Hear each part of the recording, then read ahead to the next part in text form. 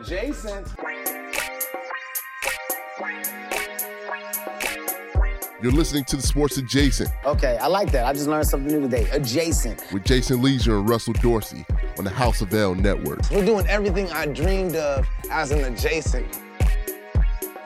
All right. Well, we're very excited about the Tony Gill and about the Tony and Stephanie Gill wedding. It's coming up here in a couple of weeks. Tone's going to disappear, by the way, for a couple of weeks during that, as he should. And but we are definitely we're both going to the wedding, and we are going to be back with a full report in a few weeks when this is over. We will definitely do a segment recapping the Gill wedding, but still a few weeks away from that. Welcome to Sports Adjacent. I'm Jason Leisure with my co-host Russ Dorsey. Russ, are you back? Are you back from LA? You look like you're in your house. I am in my home, back from LA. Got back on Monday, and it was dope. Nice time. Got to see history, be on the call for history. Yes, that was really cool. And then LA's, it was almost 90 degrees out there. It's always good. There's never a bad time to be in LA, I don't think. And we got our boy Tony Gill, soon to be married, on the boards. Sports Adjacent is brought to you by Sheets and Giggles.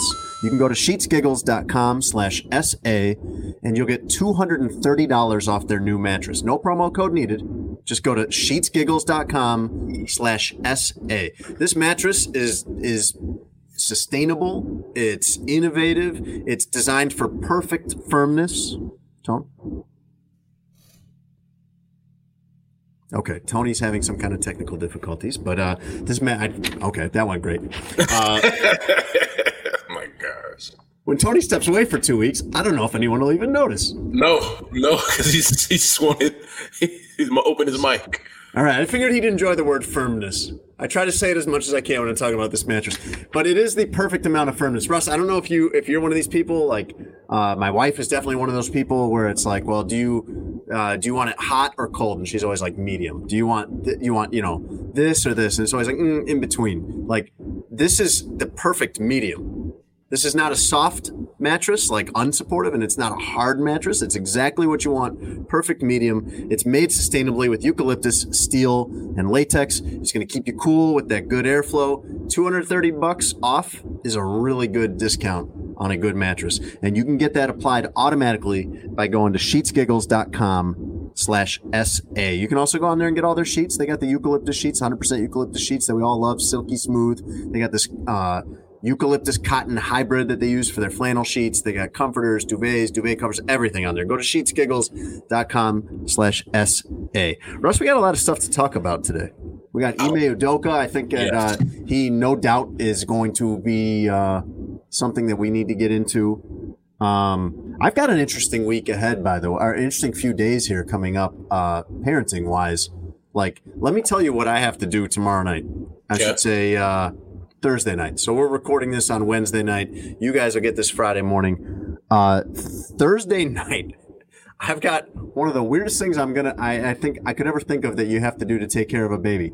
So we've got a 15-month-old baby in the house, and he's got to go in for this test on Friday morning, and they need him to be asleep during the test. So, actually asleep, like not put under or anything like that, like actually asleep. So what they've said for the prep for this is we have to, on Thursday night, only let him sleep from midnight till 4 a.m. so that he will be so tired that he'll fall asleep at the time that they are going to do this test. This kid normally sleeps from like 7 to 7. So we're dividing this up where, like, I have to come home from work Thursday and keep this baby awake till midnight, which I don't know, while my wife goes to sleep, so that then she is able to get up at 4 a.m. with him and not be, zapped or anything like that, to be able to, like, have some kind of... So I don't know what I'm going to do. I don't know if you have any ideas about how to occupy a baby 5 hours past their bedtime and keep him awake. Video games. Teach him video games. There you go, Tone. Great. The game is bigger than him. My wife suggested going to Target. That I could just walk around Target with him because it's very bright and loud and everything in there. For like 4 hours till like 11:30 or whenever Target closes. Y'all can go to the club. There you go. Yeah, put him in the little baby carrier, and Are babies allowed at bars? Are babies allowed at bars? Yo, you talk about absolutely not. Never mind. You're a happily married man, and I would never put you in that position. But you want to stop by Uncle Russ's house? I'll put the old Bjorn on, and it's a good conversation starter. It would be a very good conversation starter. I think there'd be a lot of curiosity. Yes. Hey man, I'm just trying to offer you suggestions and me suggestions. Can you like? I know this sounds a little bit extreme, but like not feed them until like much later. You got to feed the baby when they need to eat. You can't deprive a kid of food. Apparently, you can deprive them of sleep because that's literally how they describe it. That did sound kind of terrible. I'm like, don't let like them he go needs to sleep. He needs to be sleep deprived was how they put it, so that you can get him to sleep very easily for this test. I mean, I don't know how I would do staying up till 12 and then getting up at 4. Like, just pick them up and then take them with you at 4, or like, because a lot of times he's probably just gonna sleep on the car ride there if you wake him up that early. So that's the other fun part of this is that when my shift ends at midnight, and then my wife will ideally be sleeping during that time. Go to bed at 8 or 9 p.m. and then she'll get a good night's sleep, somewhat of a night's sleep, I guess, till 4. But then she's got to take him into the city for this. So that's like an hour drive from where we live. How are you supposed to keep a baby awake in the back seat when the baby is I don't know if she's supposed to bring a little squirt gun and spray him with it, or if she's got kind of a stick, she can just kind of bump him a little bit from the driver's seat. That doesn't sound like wake up, yeah. Ma'am, your baby is soaking wet. Hey, I got to do what I got to do. And Tummy starts dozing. You get up. No. What time it is? I have a few other parenting thoughts, actually, and I know that this doesn't ever resonate with you guys very much because you guys aren't in this stage of life. But I was thinking about, how you are still a parent even as your kids turn into adults, like I am now. I mean, I think I've always thought of it as I appreciate my parents for the job they did when I was young. And it's okay, I'm good now.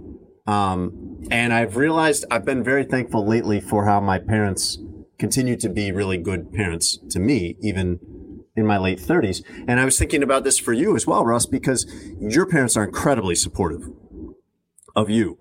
But your parents have, Ricky and Cheryl have also been incredibly supportive of me doing this show with you and everything like that. And I think your dad has kind of become a fan of my Bears coverage and stuff like that, which is very cool for me. I've actually never met them. I've met Tony's dad several times, but I've never met your parents. They seem delightful based on the stories you tell.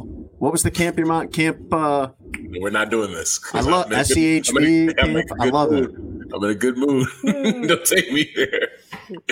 But it's cool to see them support not only you but also your friends and be so interested in your life like that, and it means a lot. I think that a lot of times you don't realize how just a little bit of kindness can be a boost to somebody else. And people will always say, well, when you deal with someone during the day, you have no idea what someone that you don't know, like a cashier or something, you have no idea what they're going through or what leads it. And it's usually put in a context of you have no idea, if they've treated you rudely, you have no idea how bad of a day that person's been having or something like that. But you also, I think a lot of times, in addition to being understanding of people, you never know how just being nice and supportive and encouraging of somebody, just even a little bit, can be a really nice boost to them. And I feel I get that a lot from my parents, and I've gotten that a lot in the past year or so since we've been doing the show from your parents. So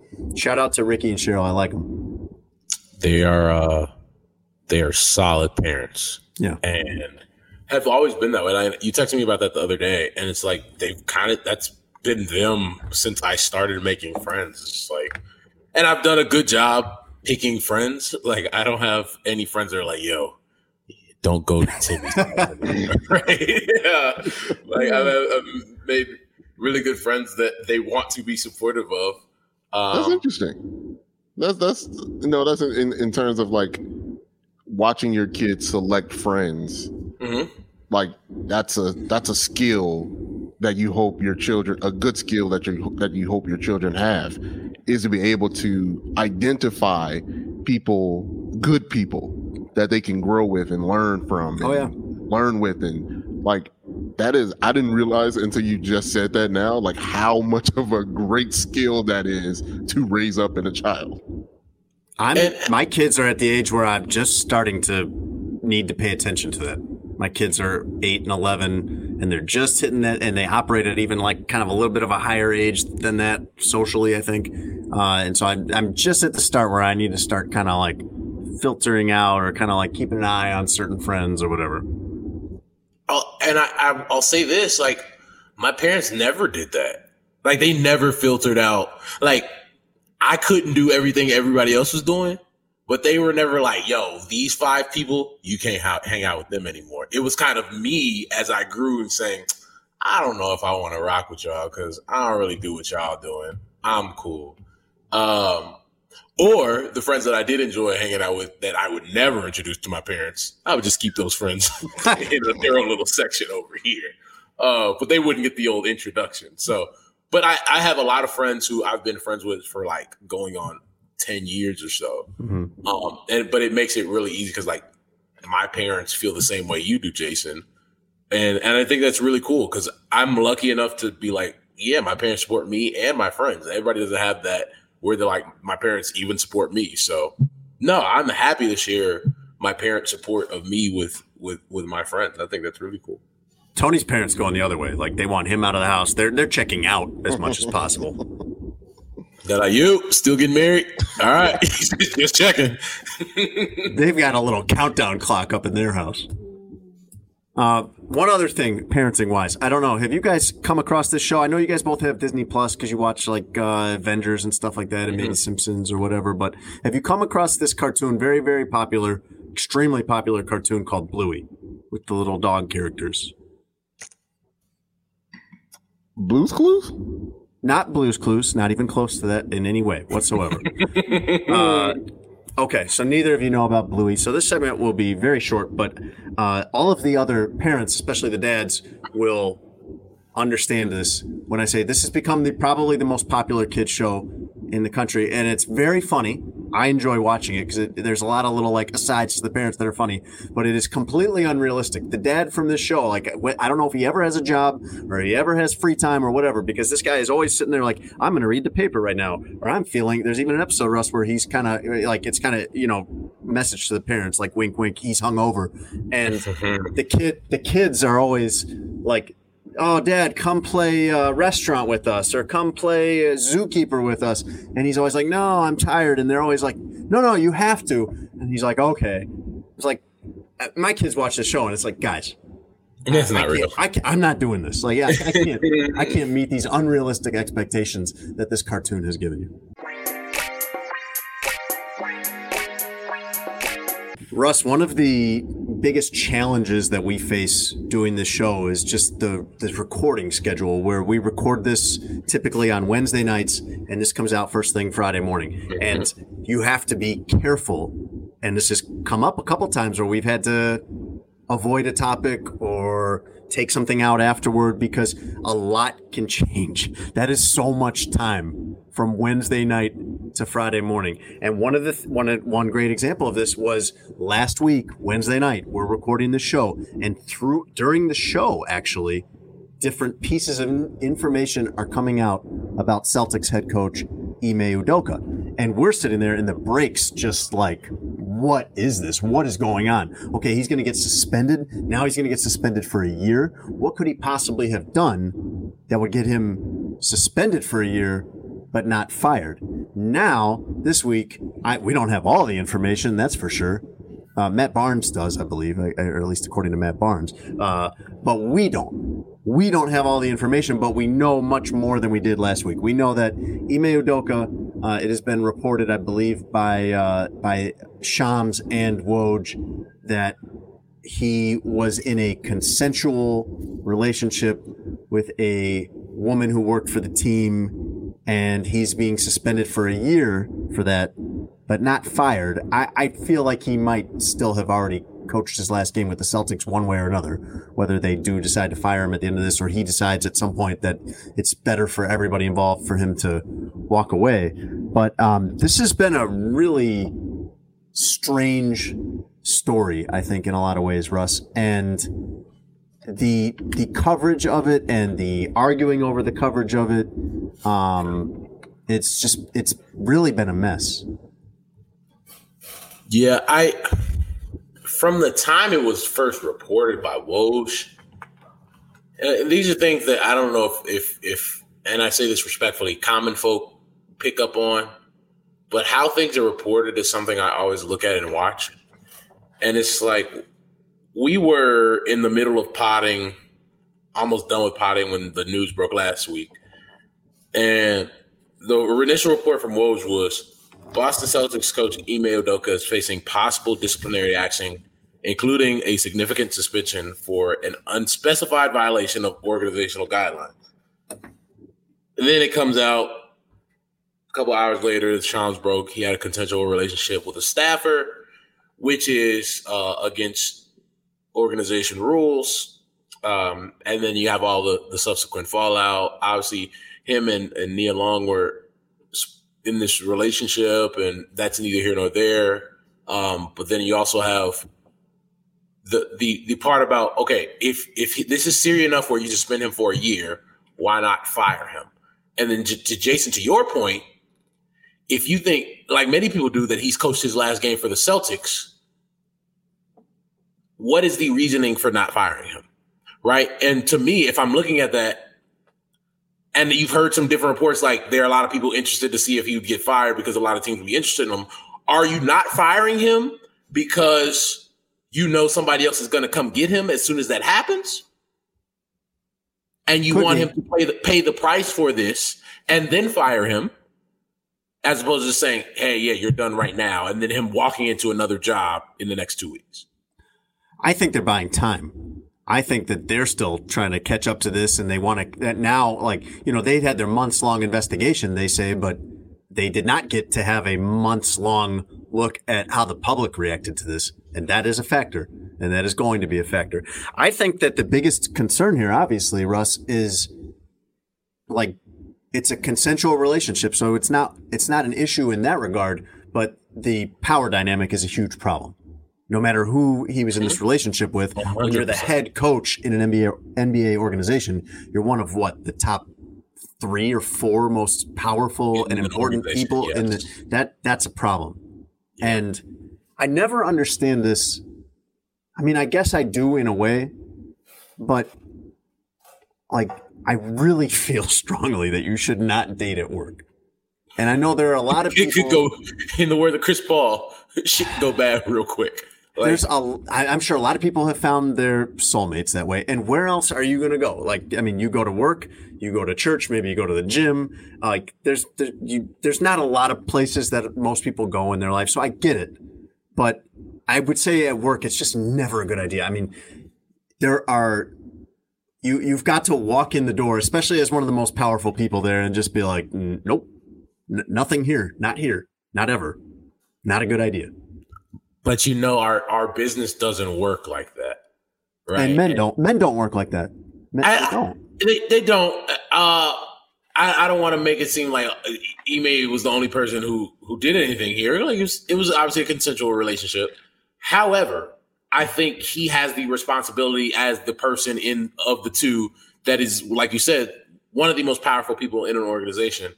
And I think looking at the situation in totality, it's like, you know how our business works. Tone knows how our business works. If somebody got suspended for a year every time people in an organization, people around the team had these relationships, nobody would be working. I mean, that's the God's honest truth. And for everybody out there, I would imagine knows that. But if you don't, this happens a lot. And so I think that's one of the things for me, knowing all the stories that nobody will ever know about, knowing who's actually been sleeping with who and this and that, nobody else gets suspended for things like this. So we haven't heard all the details. And it was one of the things where I'm like, there has to be more to this story than that's been reported, because there's no way this can be what happened and this be the result.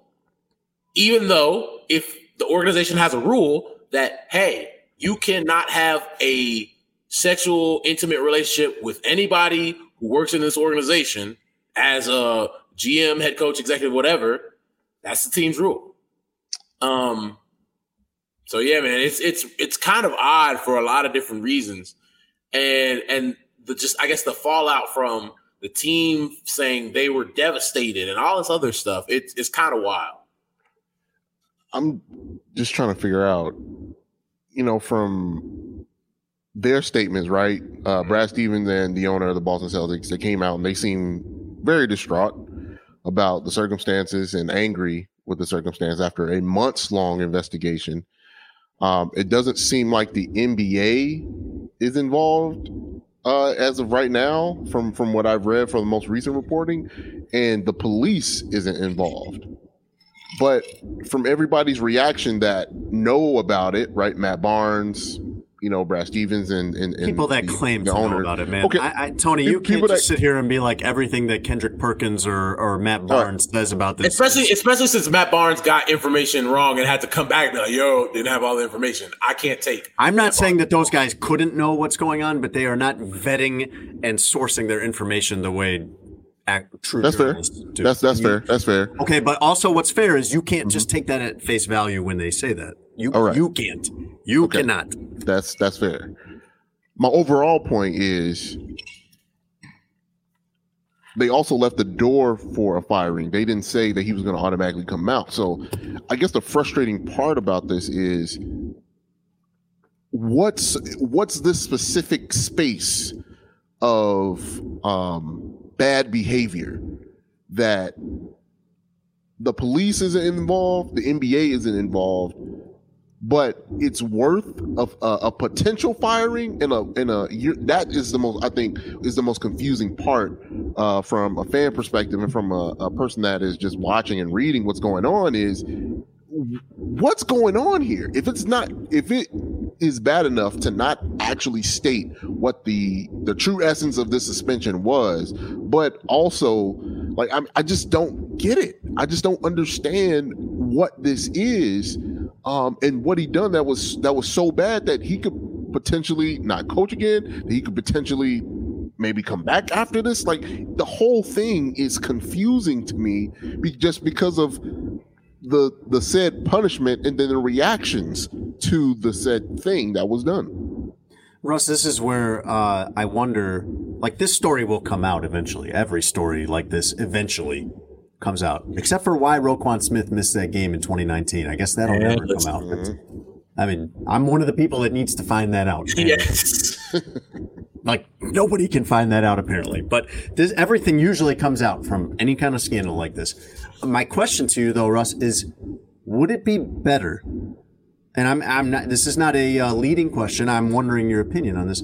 I'm kind of working through my thoughts on this. Would it be better for the people involved, for the parties involved, if this came out a little more concretely? I mean, that depends exactly what happened. But if we got some more specifics on this, would that be if the Celtics came forward or Ime Udoka or someone came forward with a little more information here? Would that make this situation a little better for the people involved? Well, I'd say it'd behoove Ime to do exactly what he did. Put out your statement that I accept any I accept any punishment that the team hands down, and this is the last I'll be talking about this. It doesn't help you in any way to just keep going out and, man, I didn't do what they said I did, y'all, and all this stuff for months on end while you're suspended and they're not going to change it. Go sit down somewhere for a little bit and let the investigation play out. I think the team, if you're one of those players, you want to know what happened. Yeah. Because it's like, hey, who's our head coach? Because this is a team, and honestly, I imagine, basketball is the last thing, but just putting myself in their shoes for a second, you're like, yo, we was in the NBA Finals and had a legit shot at winning, and now our head coach, who got votes for Coach of the Year, is no longer our coach, and after he's suspended for a year, might not come back at all. So, I want clarity over the next 2 years of who our coach is going to be, because that's going to determine if I stay or not. That's going to determine if I'm a free agent. Am I coming to something like that? There's a lot that's at play here besides you just punishing the coach and saying, "Hey, you're not going to be the coach of this team for the next year." But also, to your point, by the way, Tony, we'll get just a second here. To your point, like at NBA Media Day, Marcus Smart, for example, was saying, we don't know what's going on any more than you do. And it wasn't like a canned answer. He seemed to really mean that like this blindsided everybody and we don't know what happened. We're waiting to see what happened. I mean, to Russ's point about the player's point of view, also, if he's allowed to come back and they still don't know, like if they don't have a clue about what happened, and are they just supposed to operate like normal? Like the dynamics of that locker room has changed forever. Because if they do find out, how can they respect him? How can they respect this guy who is preaching accountability? It's remember when Derek Fisher got fired? Yes, because he was talking to or messing around with one of the players' girlfriends or something like that. I kind of equate this to that. Like, you can't coach in the NBA after that because you just lost the respect of the players, and that's continual. So again, even if it's not bad enough where he is banned from coaching in the NBA, he may be pseudo banned from coaching in the NBA depending on what the details are, because how are the players supposed to respect him after that? That would be if it is to that level of, because we kind of have to speculate in our minds like, oh, it's way worse than somebody just cheating with somebody, right? Well, but part of that, Russ, is because we don't have a lot of concrete information about this. So it leaves a room open. Yes. Wide range of what might have happened. And so that's where I'm wondering if they came forward with some more information here, would that be beneficial to some of the parties involved or all of the parties involved? Not if you just gonna piecemeal it and just spoon feed a little bit of information at a time. You need to come up with like, yo, this is what happened. These people are no longer a member of this organization. It would have to be including Ime Udoka then. Yeah, both no people. Longer part of this organization. So Ime and the woman who was also involved, neither of these two people are members of this organization. Both of them knew what the rules and guidelines were. Both of them broke those rules and guidelines, and now we have to move forward. Like, done. You leave no room open for speculation. Nobody sticks around. You don't have any of this, well, in a year, we'll leave it indefinite, and then we'll see after that. You don't leave any of that stuff. It's just, hey, this is what we found. This is our decision. These people are no longer employed by the Boston Celtics. We move forward starting today. The loser in all this is, of course, women, because now you have all of this speculation. You have people on Twitter just, wildly looking through Celtics media guides or whatever they have, or finding, their directory or LinkedIn or whatever, and like just speculating about all of these potential people. And you have, Russ, this unfairly works against women trying to build careers in sports, because everyone around the league, whether they'll say it or not, says, oh, I don't know, maybe it's not a good idea to hire women to some of these positions where they're working closely with executives or with coaches or things like that. And that's not fair. Yeah. I mean, that was the wildest part. And Brad Stevens kind of was genuinely angry that Twitter and, social media were looking at their staff and just blasting women, saying, "Oh, it must be her," or "She's fine." It must be her. Like, it must be her. And I'm like, man, these women have families. These women have kids, and it was just a real bad showing from America at that point about how we treat women in this workspace, the sports workspace specifically, where it just shows we still have a long way to go in that aspect. As much as progress that we've made with women in the sporting space, we still have a while to go. You know what I think will be the biggest factor in whether Ime Udoka gets this job back after this season is whether or not the Celtics are good, which is gross.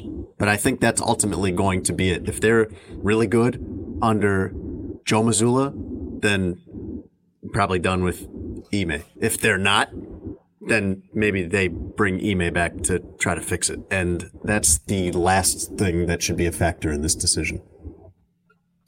Yeah, that matters. Like, who's in charge?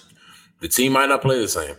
You can have all the talent in the world, but if they play differently for Ime Udoka than they do for Joe Mazzulla, there's definitely a conversation that's had. He's a good coach, and he's done very well and climbed and been through part. But even before the Celtics, Ime Udoka has been part of Team USA. I think he coached on the Spurs staff before that. Like he has had a very successful career and is a very good coach. But there are more than 30 guys who could be really good coaches. Like, you don't have to keep him. You can find someone else that can do a really good job.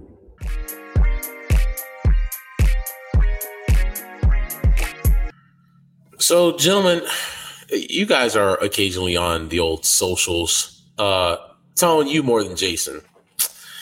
The internet was internet this week.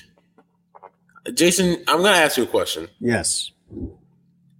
Why did I see Rachel Dolezal's nudes on the timeline this week? I just want you to know I did not search these out. Would never search. Well, you must have been searching out something similar. I think we talked about this, right? Doesn't the algorithm knows what you like? No, don't do that. Don't do that. Maybe it's just that you like fraud, and then this was like, oh, if you like fraud, you're probably going to like anything. Jason, I was minding my business in the Twitter streets, just scrolling the timeline, and I see. I just posted a story that morning, and I'm scrolling through, and I see Rachel Dolezal, who many people know, said she identified as black, as a white woman, changed her hair, lied on applications, etc. Butt ass.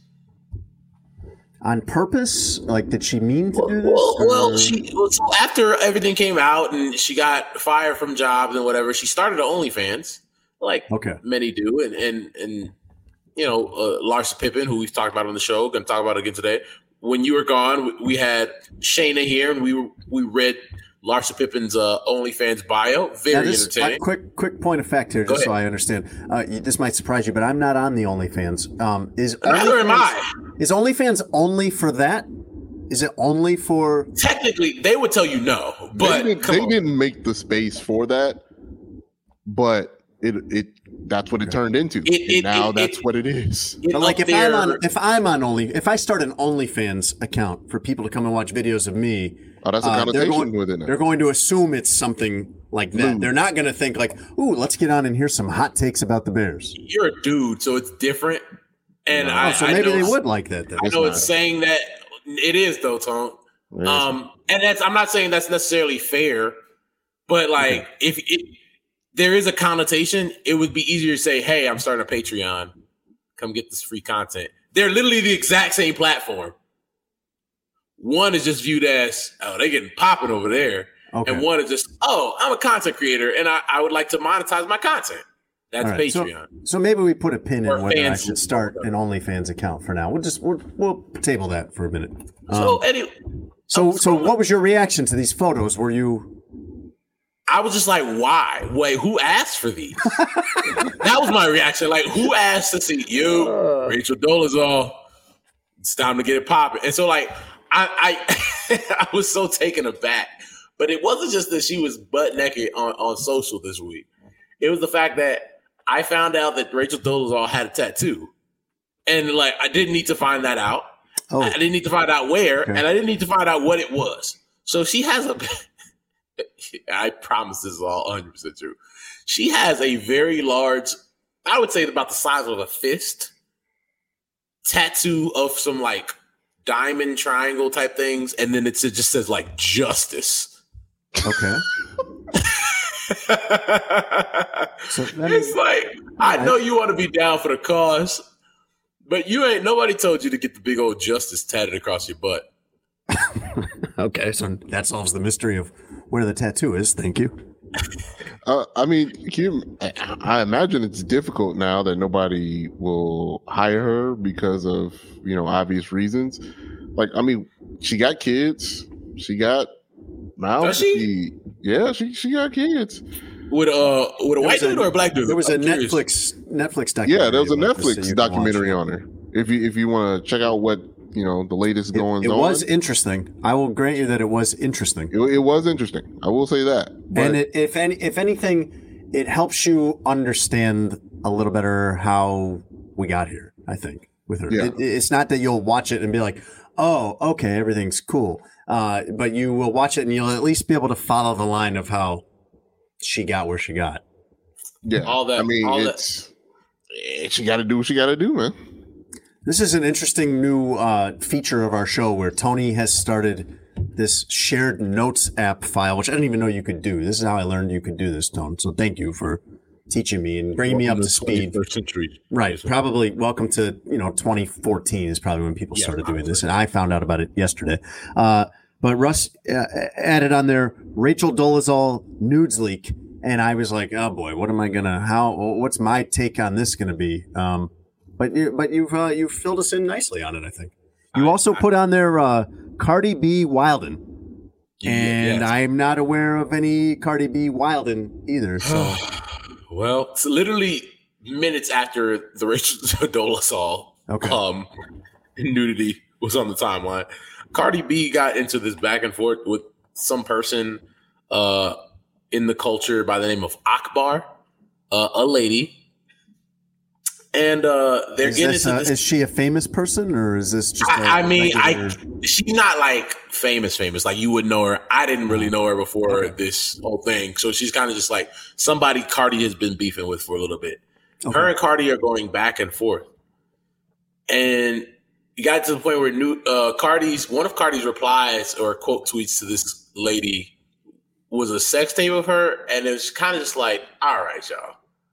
There are children on the timeline. Oh, there shouldn't be. Oh, not at least not Monday. There shouldn't have been. Kids don't need to be on Twitter, man. They really don't. I'm more so with you because there's some things I see on Twitter where I'm just like, I didn't need to see that. Not just like nudity, but it's kind of just like, bro, y'all are wilding. There are some wild boys and girls out here. We talked earlier about like how nice it is. I was talking earlier about like how nice it is when somebody is kind to you. Yeah. When someone is kind to you on Twitter, it's like a 1 in a million. You're like, wait, what? Oh my God, people still do this? Yeah. This person doesn't hate me? Oh, it's so nice. It's I'm gonna print this one out. And I actually love Twitter, but I agree with you in that we shouldn't see everything. And I think we in our world today, we have so much content. You gotta, and I've gotten a lot better as I gotten older. It's just like there's some things I don't want my eyes to see. Yes. Right? Yes. There's just some things where it's like you have to protect your peace in a lot of different ways where it's like, yo, I don't want to see people getting killed on the timeline. And there's those ways of where you see that. Or just even on a smaller level, like on a lower level, you don't need to read every horrible, hateful, nasty thing. Like that's not, even if it's not directed at you, it's just a bunch of negativity and it's not good. Like this is one of the things, you and I talk a lot about, how we were raised, for example, and and now this applies to me raising my kids is that this is a way that you have learned, for example, for yourself, that you want to filter what comes into your mind, like what you read, what you hear, like things like that. Like it's not about your parents setting rules for you. Like you could see the value in it from your own experience. You can say, this isn't good for me. This doesn't feel 100%. Good. And I'm really on that now. I've been really doing better about that in my life for like the last 6 or 8 months, I'd say, where it's like, I don't want to continue to consume things that don't make me feel good. Like I want to be a little more intentional about what I listen to or what I see and things like that, which honestly for me has meant a lot less of paying attention to the news because the news is always horrible. But speaking of asses, Russ, you have informed me on the show sheet that Bill Belichick is one, and apparently Zion Williamson's has gotten smaller. Can you update us on the latest ass news from sports? What did Bill Belichick do that you didn't like? So Mac Jones, was he mean to somebody? Because he's always mean to somebody. Here's my thing: Mac Jones has been injured. Had a very serious high ankle sprain, one that might require surgery, and so Bill Belichick met with the media today and took reporters from questions, obviously asking about the availability of his quarterback this week and the severity of the injury, to which he kept replying, "Oh, he's day to day. He's day to day. He's day to day. He's day to day. He's day to day." Actually said he was day to day 12 times. And here's my thing, man. There's one thing to say a guy's day to day, but that was Bill Belichick doing the whole Bill Belichick thing where it's like, yo, I'm going to be a grouch. And it's like, I think people would always say, oh, he has 5 Super Bowls, so he can do that. To me, it's kind of just like, look, they haven't won a Super Bowl since 2018. They haven't been really amazing lately. People are trying to do their job. Football's one of those sports where they don't want to give anybody an advantage or whatever. But it's just like, dude, the act is tired. It's tired. Okay, you have 5 Super Bowl rings. Nobody's taking that away from you. But to continue to be this brick wall where it's like, I won't say anything to anybody, and then people giving him credit for that, oh, he got 5 Super Bowl rings, so he can do that. It's like, no, man. I agree. That once Tom Brady won his Super Bowl and you are still wallowing in the division that you once dominated is now being overtaken, that act gets old real quick. You notice Pop used to do that when Pop was winning. Now Pop is the jolly, hey, we suck, so we can't do it. He's very honest and very open with the media now that they're tanking. But to keep doing that, that's going to get old, for not just for the media, the people that have to take that, but for fans too, because we accepted that behavior when you were winning. And I get it, right? Keep the same energy on his part, but hey, man, we looking at Tom Tom is being more successful since y'all broke up. So when you said nobody's going to take the Super Bowls away from him, literally nobody's going to take the Super Bowls away from him. But in the opinions and the eyes of fans and stuff like that, now that Brady's being successful in Tampa and he took the success with him from Boston, hey, man, come on, bro. If you hate doing this job, just leave then. That's just my thing. I don't know. He's weird. I don't think he hates doing the job. I think he does hate the press conferences. Russ, you're very fair to Bill Belichick, because I think last year, I think you shouted him out as doing a great thing, because there was a woman who didn't normally cover the team, a reporter who didn't normally cover the team, came in and asked him kind of an odd question. He was very nice about it, wasn't rude or anything like that. But what would you do in that situation if you're a reporter where it's you can tell this guy's going to give you the same answer every single time? I haven't covered a lot of people like that. I covered Nick Saban at the very beginning of my career when I was very inexperienced and didn't really know exactly how to deal with somebody like that. But I haven't since. Actually been very fortunate, dealt with a lot of pretty reasonable people as coaches. What do you do when you're in that situation, when you're in the press conference? It's he's just going to give you the same non-answer over and over and over. So if I heard quotes like this, day by day, what do I look like? A doctor, an orthopedic surgeon? I don't know. Talk to medical experts. Day by day, we'll evaluate him day by day. What difference does it make to me? Do you think I'm going to read an MRI? That's not my job. It's just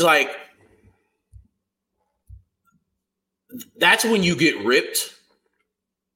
That's exactly how that happens. People wonder, oh, well, why did somebody rip me? Or why did this person rip somebody? Or why did why were they critical of this person or this team? It's because of stuff like that. Because there's clearly something that I'm asking you. If you want to say it's day by day, fine. We're going to evaluate them. We'll see what the MRI says. Fine. But then you're now turning it up where it's like, yo, what do I look like, a doctor? I'm not gonna read MRI. They don't pay me for it. It's just like, bro, now you're taking it from me answering your question to I'm gonna answer and be an asshole about it. That's how all those things happen. And I think for me, that's not like I've had people, we talked about this on the pod. Like I've had a manager, player snap at me, and it's fine. That's part of the gig. But it's just like there comes a point in time where that doesn't play anymore. And that's never happened to me multiple times. And every time that I remember that's happened, I've talked to that person the next day, and we have a better understanding after that conversation that we had, where it's like, yo, I need you to understand very clearly what my job is. My job is not to go in on you. My job is not to make you look bad. My job is to tell the story and to be honest and fair. And that's what I'm going to do. And sometimes I have to ask you questions that you don't want to answer and don't want to answer in that moment. But I'm always going to be respectful of you, and I expect you to be respectful to me. I agree. I think a non-answer like that, or a definitive like stance of not giving answers, is not ever going to stop me from continuing to push down that line. Especially you. And if you want to do the whole like, and this has not happened. Like I've again been very blessed to deal with a lot of coaches in the various sports that I've covered, going back through Eric Spoelstra and Adam Gase and Urban Meyer and all these guys that were all very reasonable to deal with for me at that time. I know you roll your eyes when I say Urban Meyer, because and rightfully so for whatever happened after and for a lot of things that happened outside, but totally fine to deal with. Billy Donovan, fantastic to deal with actually back when I covered him. But if you're going to do this whole, if you really want it, that's where you'd be making the biggest mistake with me, I think, is when you start going, well, I'm not an orthopedic surgeon. Yeah. Because then I am fully ready to explain to you why you should have some kind of answer for this. And if you don't, that's a problem. Like, I'm not just going to take like, I'm just here so I don't get fined and be done with it. Like, if you want to say, day to day or day by day or whatever, 12 times, like I will sit here and make you say it 12 times until the end of this press conference. Yeah. Zion? All right. So we have some news for us? We have to make a retraction as a podcast. No. I know where you're going with this, and I do not like it. No. This was fair at the time. No. At the time, yeah. We came up with this, right? Nobody else used it. We came up with this, and then we could. No, I wish it did, though. I wish it did. Yeah. But fortunately for the young man, he is no longer the walking beignet. Zion Williamson showed up to Pelicans media day, svelte, jacked, in good shape, thin. He looked very similar to the size he was playing at in college when he was springy and bouncy and healthy. And honestly, maybe he looks better than he did then. He talked about being able to get the weight down, get his nutrition right. And if you look at the side-by-side of him at Media Day last year and him at Media Day this year, you can clearly tell it's an individual that took their health and their nutrition seriously. And we talked about it in that Walking Beignet episode. Yeah, that was funny. But at the same time, like, we wanted him to figure that out, because that's the thing. We like him. We want to see what this is and what his career can be. He's one of the brightest talents the NBA has. And I know I talked about, hey, I had somebody to struggle with my weight too, and it's really hard. But at some point you have to say, yo, I'm the adult here. And I wasn't making nearly as much money as Zion was making. Like, somebody offered you the world, this rookie extension. Right. Your part of the deal is, hey, I need to keep my weight down and get my nutrition together so I can play in this league for a long time and make a lot of money. So I'm glad Zion got himself in shape. He looks really happy. I'm happy for him, and I'm happy for basketball, because it's really fun when Zion Williamson's playing basketball. Yeah, selfishly, right? As a fan, like, I seen him play in person when he came to the United Center when he was healthy, and I had never seen anything like that before ever. His second jump is the quickest that you'll ever see. I mean, he's not really that tall. Like, I wasn't really impressed by his height at all, but the things that he can do in the air at that weight, at that mass, is ridiculous. So I think all this is a benefit to all basketball fans. We're about to see, a guy shoot 60% from the field this year because nobody's going to be able to stop him in the lane and in the painted area. And I hope he reminds people why he was the number 1 overall pick. In his second year in the league, 2021, before he missed all of last season, my man averaged 27 and 7 at 20 years old. All-star. Like that's and you could say back then he wasn't as in shape as he is right now. Yeah. He looks in better shape than he was when he was taking number 1 overall. So that's why you're like, wow, we can look at a dude that could average 30 and 10 easy this year. Everybody in your crew identifies as either Big Mac Burger, McNuggets, or McCrispy Sandwich. But you're the Filet-O-Fish Sandwich all day. That crispy fish, that savory tartar sauce, that melty cheese, that pillowy bun. Yeah, you get it. Every time. And if you love the Filet-O-Fish, right now you can catch 2 of the classics you love for just $6. Limited time only. Price and participation may vary. Cannot be combined with any other offer. Single item at regular price. Ba-da-ba-ba-ba. Bullshit? Yes. Hit the button, Tone. This is bullshit. Time to call out the world's hypocrisies with bullshit. High quality bullshit. World class designer bullshit. To be sure. Bullshit. Presented by Sheets and Giggles. They just say whatever they think will interest the audience or make it appear that they know what they're talking about. And what comes out is bullshit. Jason, before you start, I want to tell you that it took me months and months of us doing bullshit. And I hadn't looked it up. I hadn't YouTubed it. I was just trying to go off memory of who that is when Tone was just like, world-class designer bullshit, to be sure. It's George Carlin. Ah, okay. Correct. Right. George Carlin, one of the all-time greats. Well, good call out. I did not know that. Mm-hmm. We're big stand-up fans here on Sports Adjacent. Yes, that's true. Yes. Did you know, Russ, a little statistic for you, that I believe it's 89% of our bullshit segments have been about the Brooklyn Nets and or Ben Simmons. Yeah, I thought it would be higher. And this one will be too. Sheets and Giggles is the sponsor of I Call Bullshit, and you can go to sheetsgiggles.com/SA. Use that link. That's all you got to do. That's all you got to do. Just that link. You don't have to remember anything else besides that link. If you go to their site by that link, you will get $230 off automatically on one of their new mattresses. Tony is going to have some wildly different reviews of Sheets and Giggles, I think, Russ, after the wedding. Oh, yeah. In 3 weeks, I want to hear. They're either going to get way more fun or they're going to get super buttoned up. And I'm excited to see. He's either going to get wilder than he's ever been, which is a pretty high bar for wildness, or he will be afraid to say anything anymore after that. We'll see. We will see. Okay. The Sheets and Giggles mattress is out now. It's available now. It's made with eucalyptus, steel coils, latex. All of this is made to be 1, sustainable, and 2, comfortable, like to lay on, like the correct level of firmness, and also 3, airflow.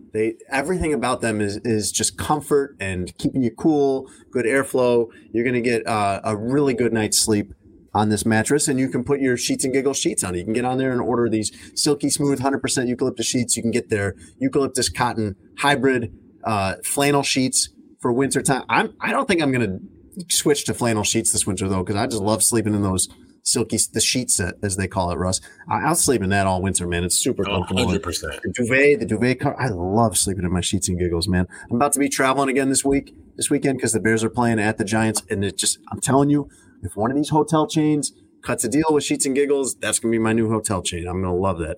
Go to sheetsgiggles.com/SA, and you'll automatically get $230 off your new mattress. Russ, I think we're calling bullshit on the entire idea that the Nets are going to be good this year, right? Because they're not. This is a mess. Yes. The only part of devil's advocate I'll play is that they still have 2 of the top 15, 20 players in the world. And so that matters opposed to other sports. Like if you have two of the guys, that's more than half the battle.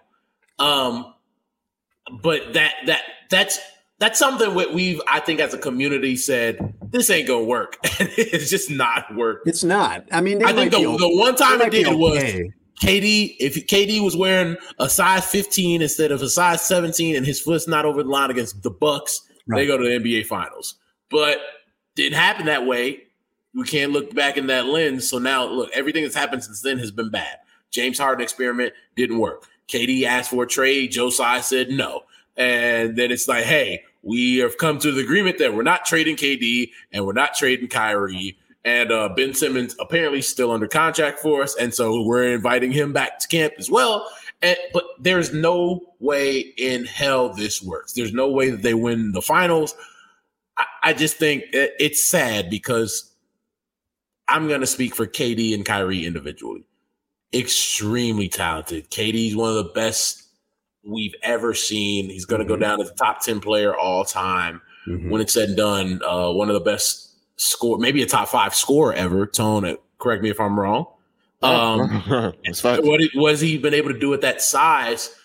Finally has the rings under his belt, but it's they're going to play the rest of their primes in Siberia, also known as Brooklyn. Shout out to Brooklyn.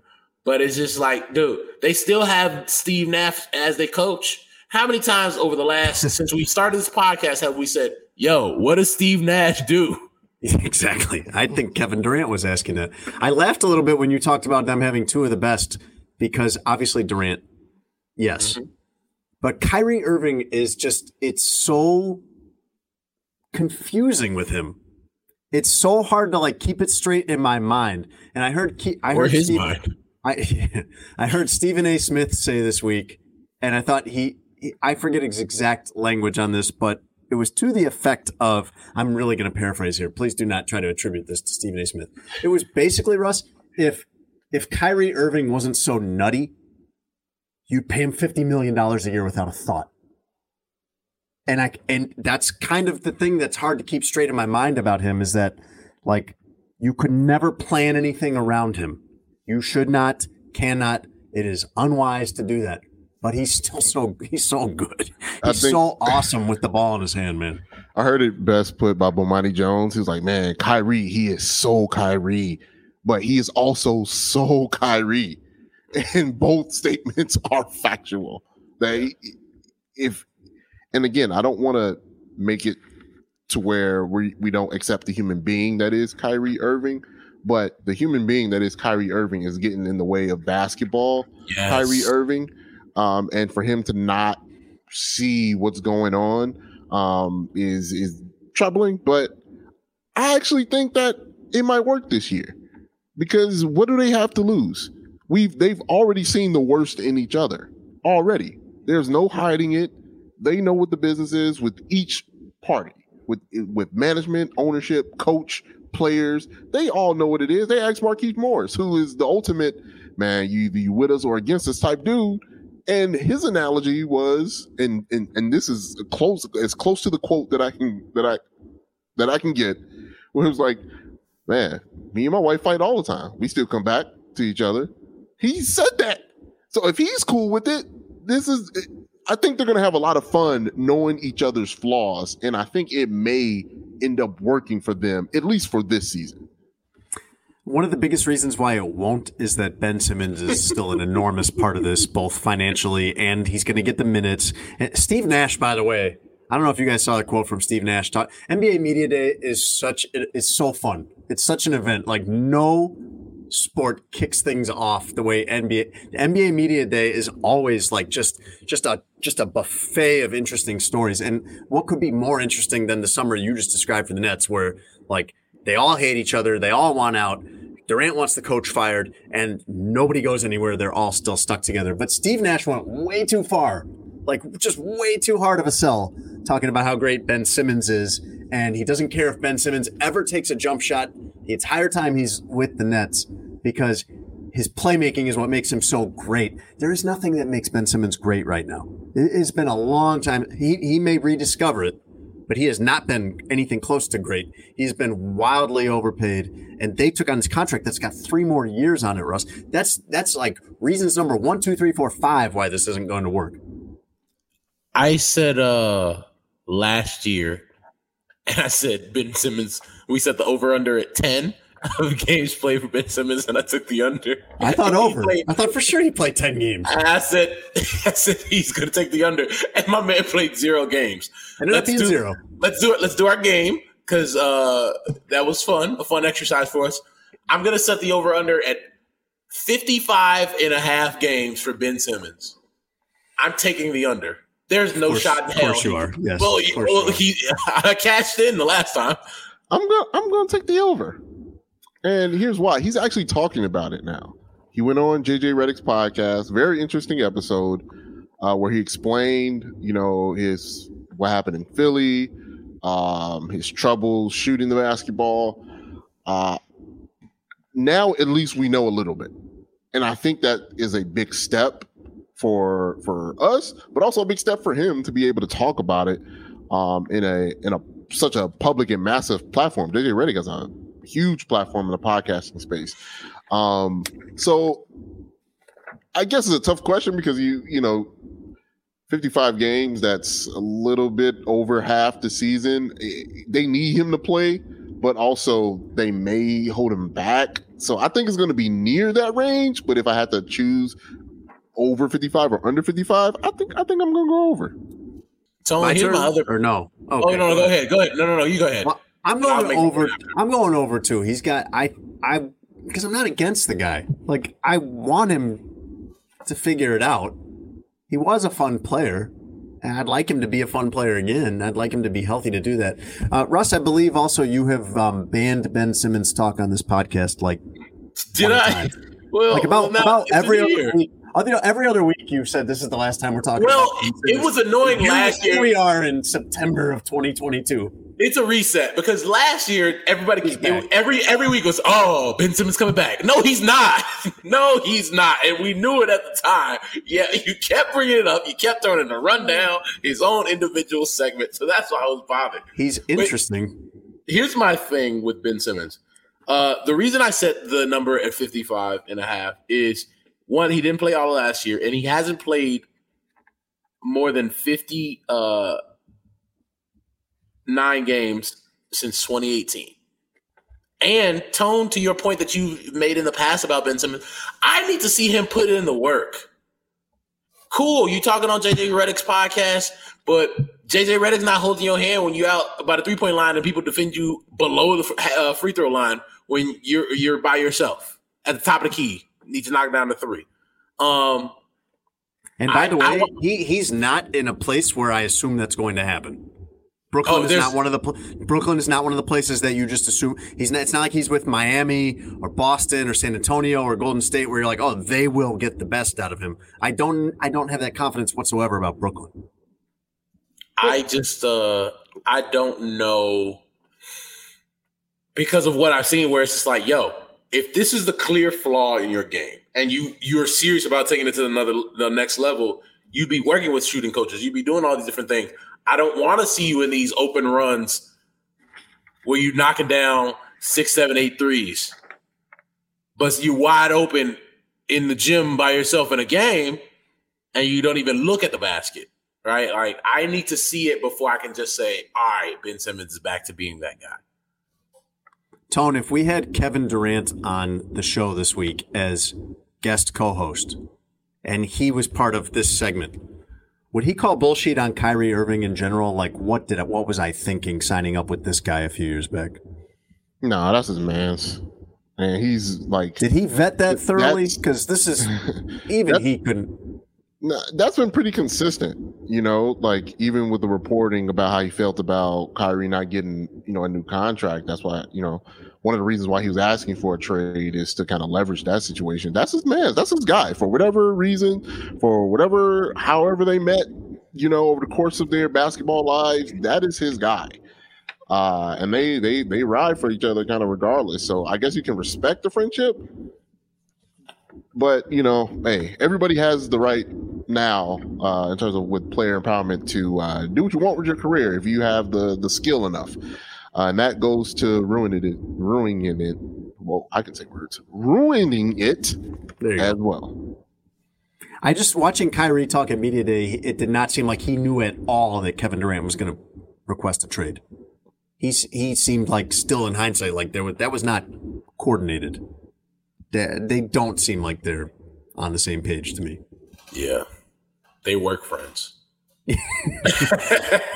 Well, and KD maybe should have. I mean, imagine like think of him coming from Golden State, and I know there's a whole lot of things going on with him in Golden State, but think of like, you know, partnering up with Steph Curry versus partnering up with Kyrie Irving, as far as work goes, just as far as knowing what you're going to get going forward.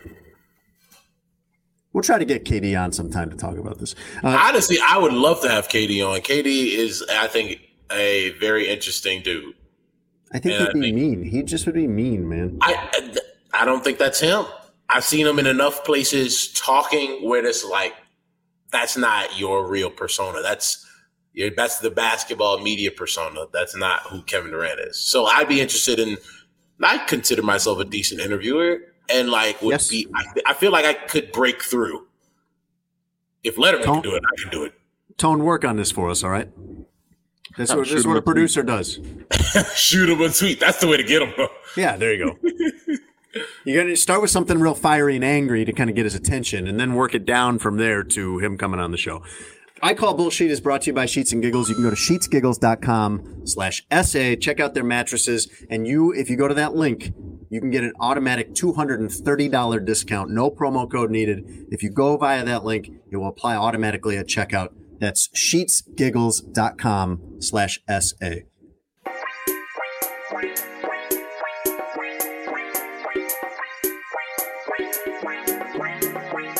Russ, would you like to hear the news we didn't get to today? Yes. Well, are you aware, news from baseball, usually you're very on top of this, but Albert Pujols hit his 700th home run over the weekend, fourth guy ever to get to 700, and quite a night for you being there. Yeah, it was pretty awesome. You're sitting in Dodger Stadium. I'm sitting in Vince Scully's booth at one of baseball's cathedrals watching an all-time great get to a milestone we might never see again. A very cool night. You like Albert Pujols. I think you did a sit-down with him in the summer, I believe. Yeah. And I remember you saying or tweeting or something at the time like, hey, it'd be great, but there's just almost no way this guy gets to 700 this year. Yeah, I quote tweeted it earlier, and I said, hey, I don't know if he can hit 15 home runs, but it would be really cool. And then I quote tweeted that. Cooler than you thought. Yeah. So, no, awesome experience. That's well. To ask you guys, what have you been in the building, Jason? More so on the Tone, maybe, but even Tone. Like, what's the coolest sports achievement that you've been in the building for? I have seen. I've gotten to see a lot of great players.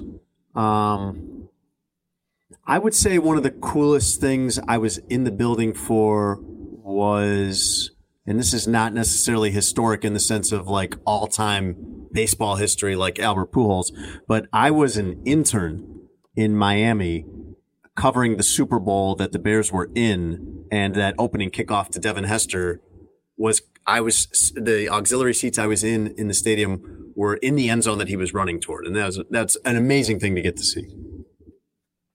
That's cool. I was there when Klay Thompson broke the 3-point record. I was covering the Bulls then. It was wild. That is a pretty cool performance, though. That's one you could tell the old kiddos about. I think that was a cool moment for you. It was very fortunate the way that it worked out. You have no idea when you get this schedule of which games you're going to be doing on Friday nights that anything like this is. You probably never even considered that you'd be. It was months ago. And this is not a thing that happens for. I mean, it's going to be. It might be years and years and years till we see someone even get 600 again. I don't know if we ever see somebody get to 700. I think there's a couple guys. Cabrera's like 100 away from 600, isn't he?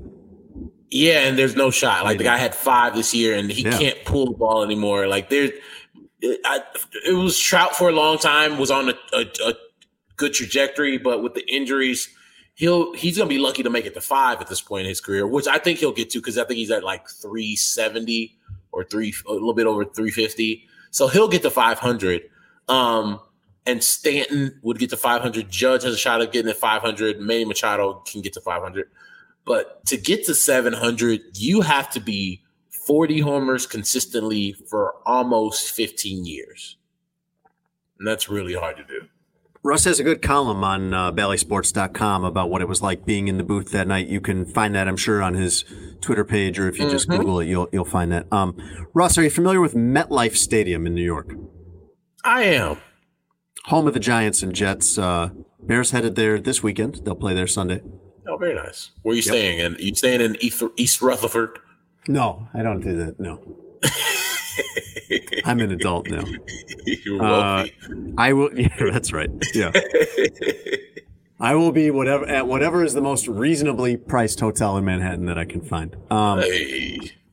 Soldier Field is no longer unrivaled for the distinction of most dangerous playing surface in the NFL, because MetLife Stadium and their turf, this is where the Giants and Jets play, so there's games here all the time involving teams from both conferences, really becoming a problem. And I don't know if you guys saw Monday Night Football between the Cowboys and the Giants, but the Giants' leading receiver, Sterling Shepard, left with a torn ACL, and the video of this is really jarring because he's just kind of jogging and then all of a sudden it gives out. And we probably wouldn't make a lot out of that, but there's a history here with this field where a lot of teams, the Ravens, the 49ers, have all complained about this turf. Odell Beckham was saying that, we'll get to that in a second, but Kyle Fuller tore his ACL on that field this season. Juwan James of the Ravens tore his Achilles on that field this season. 2020, the 49ers suffered several game-ending leg injuries, including Jimmy Garoppolo in a game there.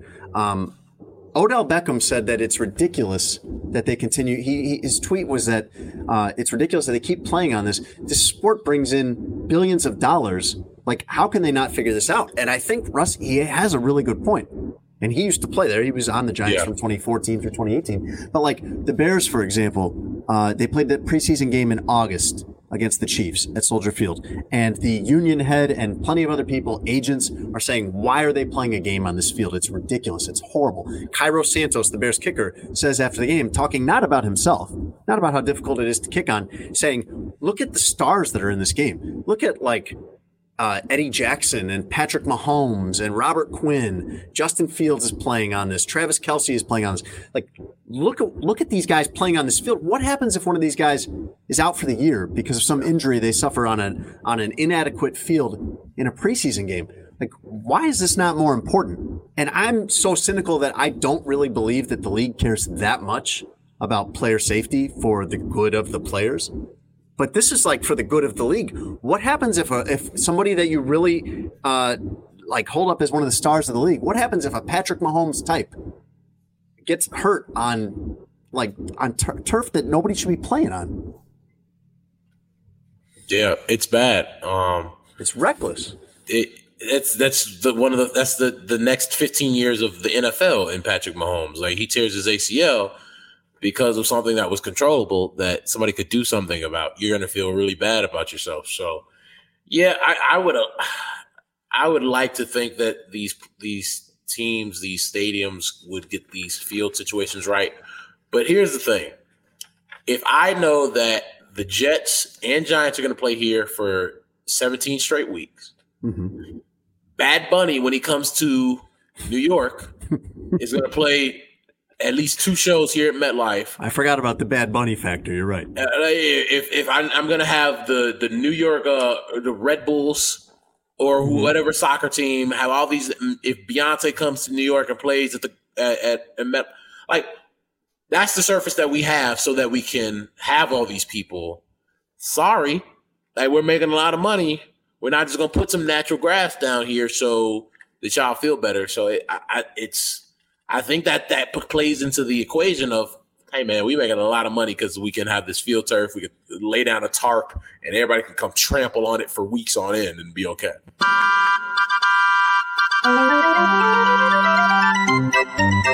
Now it's time for a Chicago Bears segment we call This is fine. I'm okay with the events that are unfolding currently. Everything's Fine. That's okay. Things are going to be okay.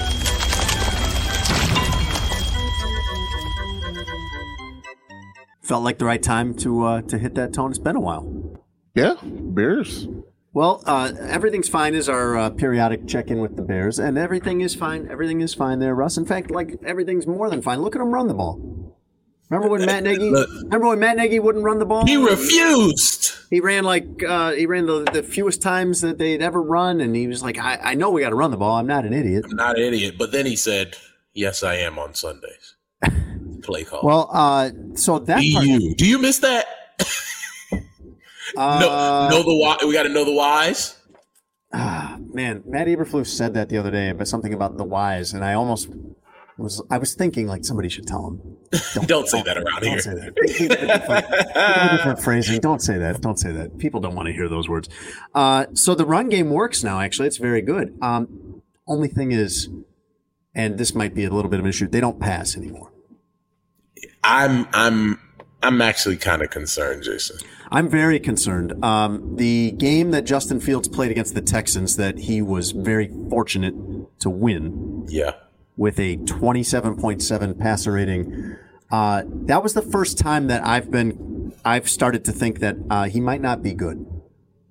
And there have been a lot of problems. There have been a lot of circumstantial issues around Justin Fields. I mean, you remember his rookie season was a joke. The things around him were a joke. And if he doesn't work, then you could say they ruined two quarterbacks. Possibly, yes. Yeah. My thinking on Justin Fields has always been, I think he's good, but I don't know that he's good. And this season, this would be the time where you think you'd start to see some signals that he is going to be good. And it has been just the opposite. In fact, he's last in everything. I mean, everything. And he played one game in the rain. And he played one game where the game plan was very truncated as far as the passing game goes. But he has thrown the fewest passes. He has the least yards. He has the lowest completion percentage. That is a concern to me. You can't be out here completing like 50% of your passes when, 65 to 70 is considered good. Right. Especially when you're not stretching the field. It's not like you're throwing 40-yard bombs. He has the worst passer rating. He has the highest percentage of times sacked, like the most percentage of his dropbacks he gets sacked on. And he has the highest interception percentage in the league. Through all this, the Bears have completed 23 completed passes in their first 3 games. That is the fewest by any team through their first 3 games since before all of us were born. All of us, including me. So that is the fewest amount of passes completed in the first 3 games of a season since the 1982 Patriots, which is like way before the Patriots were good, just so you know.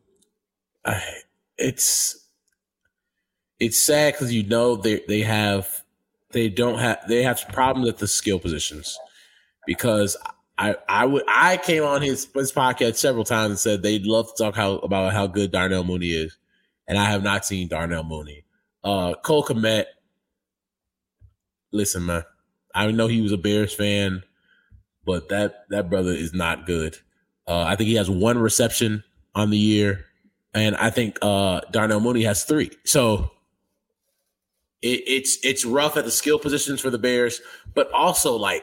I think my thing with Fields, and I know I'm not going to football this out, he's missing throws that you should make. Yeah. Like you got to hit the 3-step drop for a slant where there's nobody in the middle of the field. You can't overthrow your receiver. Some of these things are within his control, and you need to see improvement. However, development is never linear in any sport. And I saw a stat of how through 13 games of their careers, he basically has the same stat line as Josh Allen. And we now know what Josh Allen is. I don't think that's necessarily fair because you got to put that in context, but the numbers are almost identical. It's interesting you bring that up because I looked up a lot of Justin Fields has played 15 games now, and you got to remember that not every one of those games was a full game. There were games where he came in at halftime, one of those games. One of those games was the season opener of last year where he played like 5 plays sprinkled in here and there. But if you just want to like kind of simplify your study enough that you can work with it, I looked up the passer ratings through the first 15 games of any quarterback that's been an all-pro for the last decade and the 11 quarterbacks that made the Pro Bowl last year. 11 quarterbacks made the Pro Bowl. This is why nobody cares about the Pro Bowl. Right. That's why they're changing it, yeah. None of them had a passer rating as low as his through 15 games, but Josh Allen was the closest. Justin Fields is at 69.9 passer rating through 15 games. Nice. Josh Allen, I think, was around 72. So there's some optimism there. But like the average of all of those guys that we have found out later to have been very good was closer to like 90 through the first 15 games. There was much more of an indication at this point that it was headed the right way. And now it's like this whole season for them was about trying to I believe the most important thing for them this season beyond anything else is you got to figure out if Fields is your guy. You either got to develop him into your guy or realize that he's not and then move on, because especially if he's not, their record's going to be terrible. They will not keep winning games this way, counting on interceptions in the end zone and you know, rainstorms and monsoons and whatever. You'll be drafting very high if Justin Fields isn't good, and that is your time to make a move. They seem like they are either unwilling to take the chance to give him the opportunity to really show what he can do when you have a game where you throw 11 passes, for example, or where you're running on third down, third and long in some of these cases. But they might just be scheming around him because they feel like they already know. But we're trying to figure out what's going on with that right now, because they definitely give off this vibe of we're scheming around his limitations rather than scheming for what he can do. Do you feel like they can't protect him enough for him to throw the ball 25 times? That's a problem too. Like, I mean, for example, his rookie year, once he started playing, Russ, you know, Matt Nagy's a huge part of the problem, but Ryan Pace is a huge part of the problem too, because of the players that he put around Justin Fields. You're seeing inadequate offensive line, not enough weapons in the passing game. Ryan Poles comes in. Has he fixed either of those? I mean, it looks like kind of the same thing to me. That offensive line's doing really well for the run, but they're not giving him a ton of time. He's under pressure a lot. The wide receivers, I think Darnell Mooney is a good wide receiver. I don't know who else is on that team. I don't know who else. There's nobody else that's proven anything at wide receiver on that team. So they have not put the right things around him. But if you're a quarterback that needs everything to be perfect for you to succeed, that's everybody. That's Chase Daniel. That's every quarterback. Anyone that's good enough to make it to the NFL can step in and do fine if everything around them is perfect. You've got to be able to improve the situation with your contribution, and that has not been happening. Yeah. Forbes, Russ, did an analysis of the richest owners in sports, and for the 8th straight year, it's the same guy. Tone, do you know who it is? Richest owner in sports. The Clippers owner. Got it. Steve Ballmer, $83 billion, 8th richest man in the world. My Lord. He retired a long time ago. He's doing all right. Then it's Rob Walton of the Broncos, David Tepper of the Carolina Panthers, Robert Pera of the Grizzlies, and Steve Cohen of the Mets. Y'all know how much money $83 billion is? I don't. I really don't. Like, I can't. Like, I don't have a mental like conception of that. Like, if you had $1 billion, life is beautiful. You couldn't run out of it, I don't think. You could no, you can't. You can't run out of it. You could buy anything. You could buy anything. You could buy anything you want, anytime, any car, any house. You could buy a house in all 50 states. You could buy a car to have at each of those houses in each of those states. You could buy a plane, multiple planes, multiple boats, multiple yachts, cruises, whatever, and you'd have still close to $500 million still be fine. remaining. To have that 83 times over, that's stupid. Yeah, he needs to buy more sports teams because otherwise, you know what? Yeah. He got it. Or buy some countries or something. Yeah, you got that too. Russ, are you familiar with Pusha T? I am. Yeah. I know this is just marketing and this is packaged and everything, but I love it. I believe this is called a diss track that he made on behalf of Arby's. Oh, his second one. That's right. He is. He has already. He uses these to promote Arby's, but also go after McDonald's. Earlier this year, he released one where he went after the spicy fish sandwich. This time, he's going at the McRib. Beloved by many. I'm not a big McRib fan. It's mystery meat to me. It's been the thing that I've told my mom for years she needs to stop doing. Because two things she loves, Shamrock Shakes and the McRib. And I'm like, Ma, you don't have to do this. I do love the Shamrock Shake. That's good. I'm afraid of the McRib. I am a little afraid of what's in the Shamrock Shake, but I'll drink it anyway because I like it. Anyway, I just want to give you a little taste. Pusha T says he's, quote, war ready to go after McDonald's. Here's a sample of his latest diss track.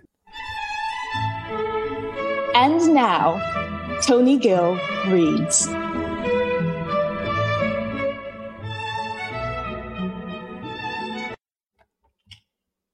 What's up, guys? Tony Gill Glasses back at it again. This is Pusha T's from his new hit Rib Roast. Arby's is the choice when you won't settle. McDonald's, what you selling? Mystery meat? Hop up and go away. What does history teach? Mickey D's McRib, you ain't in the streets. The real country style rib sandwich, here to compete. What does history teach? Yeah. The sad part is Pusha T can really rap. Mm-hmm. That check must be great from Arby's. That was a question I jotted down was, does he need money? He does not. Okay. So something about Pusha T, he wrote the, I think him and his brother, didn't they write one of the slogans for I'm loving it for McDonald's. Oh.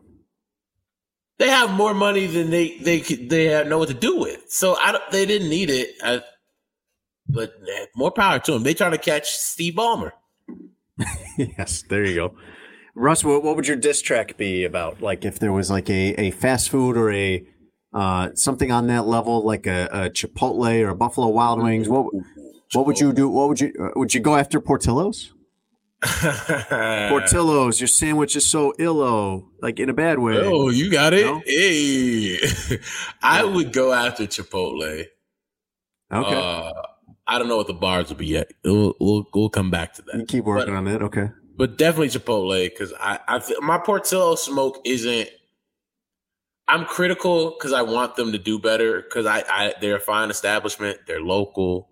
Mm-hmm. I just want them to like speed things up, be a little bit more efficient, kind of not just throw the stuff in the bag.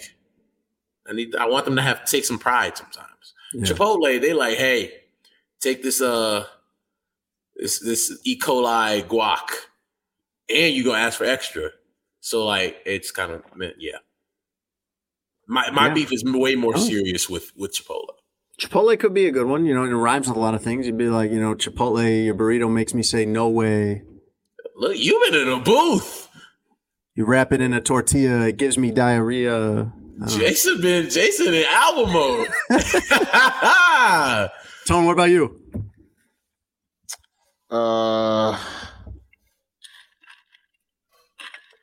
Did you not think I was going to come to you on this? Yeah. Okay. You had a lot of time to think about this while Russ was. Okay. All right. I would do the coffee at Panera. I had this thing where I was getting, through my credit card, where I got free coffee at Panera, which I don't usually go to. And usually that would, like, the idea of that is, like, you'll get hooked on it and love it and keep going. And, like, their coffee is so watery. It has no flavor to it. You're such a father. Such a father. That would be the most, like, that would be, like, the most middle-aged white dad rap you could do is probably about how the coffee at Panera is too weak. I don't live near Panera anymore, but the orange scone at Panera, solid. Okay. And finally, Russ, you enjoy a good happy hour, don't you? Yeah. Sure. Who doesn't? It's right. called happy hour. It's happy fun. hour. Yeah, it's happy hour. So you might be thinking like, hey, I'm gonna after work today, I'm going to happy hour. You know, it'd be fun. I'll bring my pet raccoon to happy hour. Okay. Okay. If you were thinking that, that's a bad idea. And a 38-year-old woman in Maddock, North Dakota, should have probably thought of this. She found out the hard way that you should not bring your raccoon, your pet raccoon, to a bar. This is reported by the Associated Press, so this is a real story. It is illegal to have a raccoon as a pet in North Dakota. I looked it up, by the way, also illegal here in Illinois, so please keep that in mind. She walked into this bar for happy hour with her pet raccoon. There's 10 people, 12 people in the bar, whatever. The bartender immediately asks her to leave because she's got a raccoon. Mm-hmm. Nobody wants that in the bar. Out. She refuses and instead takes the raccoon on kind of like a tour of the bar all around. Raccoon's kind of not safe because of the rabies concern. And she's there for a little while and then leaves. Of course, this is a health situation where you can't have a raccoon in a restaurant. You don't want a raccoon having interactions with people. As soon as the police in North Dakota are alerted to this, to raccoon-human contact, they have no choice but to get involved, and they tracked down the raccoon. They tracked down the woman. They had to put out a rabies warning. Anyone that had come in contact with this raccoon, should get tested probably, or take a look, or be on the lookout, or whatever. And they had to put the raccoon down because of obvious concerns. So the lesson, as I was trying to tell you at the beginning of this, is do not take your pet raccoon to happy hour. Not a good idea. They need to leave these wild animals alone. They straight. Where they at?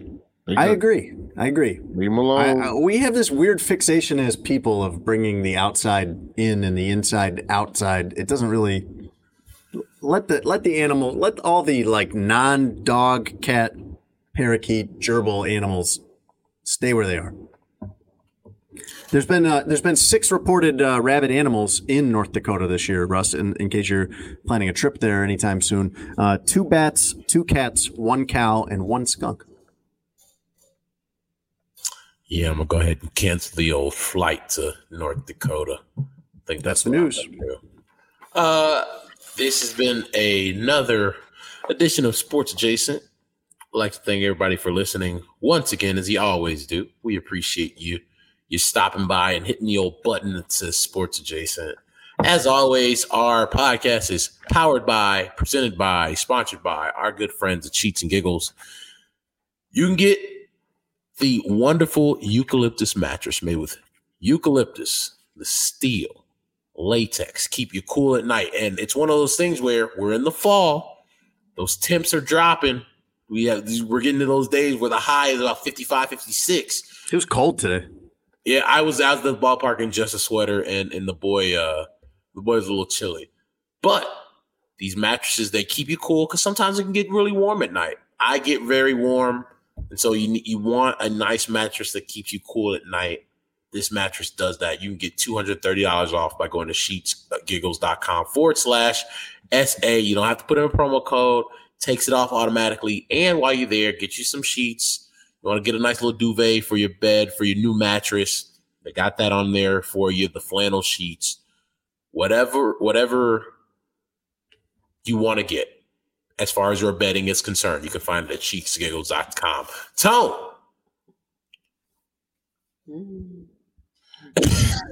This is where you do your Sheets and Giggles endorsement, Tone.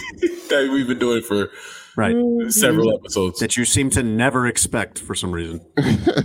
I'm looking forward to giving a more thorough, more intimate discussion about my Sheets and Giggles post October 14th, which is my magic day where I become officially married to my love Stephanie. So I guess all I can say is stay tuned for that endorsement, because that one, you're gonna have to put the kids to bed on that one. You feel me?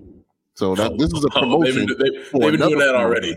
You understand me? This is a promotion for another promotion. Yo, the podcast on October the 26th is going to be wild. There was one time, Russ, where he had done a Sheets and Giggles endorsement where he talked about they hug your butt so well. And I relayed this to my kids because they think Tony's hilarious. And so they were walking around like imitating it. This was like 6 months ago. And ever since then, they ask me like every week, "Oh, Dad," on Thursdays, "Dad, what was Tony's thing about the sheets this week?" And that's always my answer. Russ is shaking his head. I'm like, nope, sorry, guys. I'm like, I forgot. Yeah. The old dad, I forgot. Well, because it's either that or I say you'll blow your back out or whatever he says last time. No, you can't tell kids that. Right. They'll go around school telling kids, yo, you're going to get your back blown out. And then now they're in trouble. That's actually very funny. And with that, we will catch you guys next week. Thanks for listening to Sports Adjacent with Jason Leisure and Russell Dorsey. Be sure to download, subscribe, and give the podcast 5 stars. You can check out the latest episode of Sports Adjacent on all digital streaming platforms. I'm very much adjacent. For a couple hours, I thought I was hood. But then all that happened, I was like, you know what, James? You adjacent to the mother. What's so special about Hero Bread's soft, fluffy, and delicious breads, buns, and tortillas? These ultra-low net-carb baked goods contain 0 sugar, fewer calories, and more protein than the leading brands, and are high in fiber to support gut health. Shop now at Hero.co. Wilson, you sent the game-winning email at the buzzer, avoiding a 4:55 meeting on everyone's calendar. How did you do it? I got a huge assist from Grammarly, an AI writing partner that helped me make my point. And it works everywhere I write. Summarizing a doc only took 1 click. When everyone uses Grammarly, everything just makes sense. Go to Grammarly.com/podcast to download it for free. That's Grammarly.com/podcast. Easier said, done.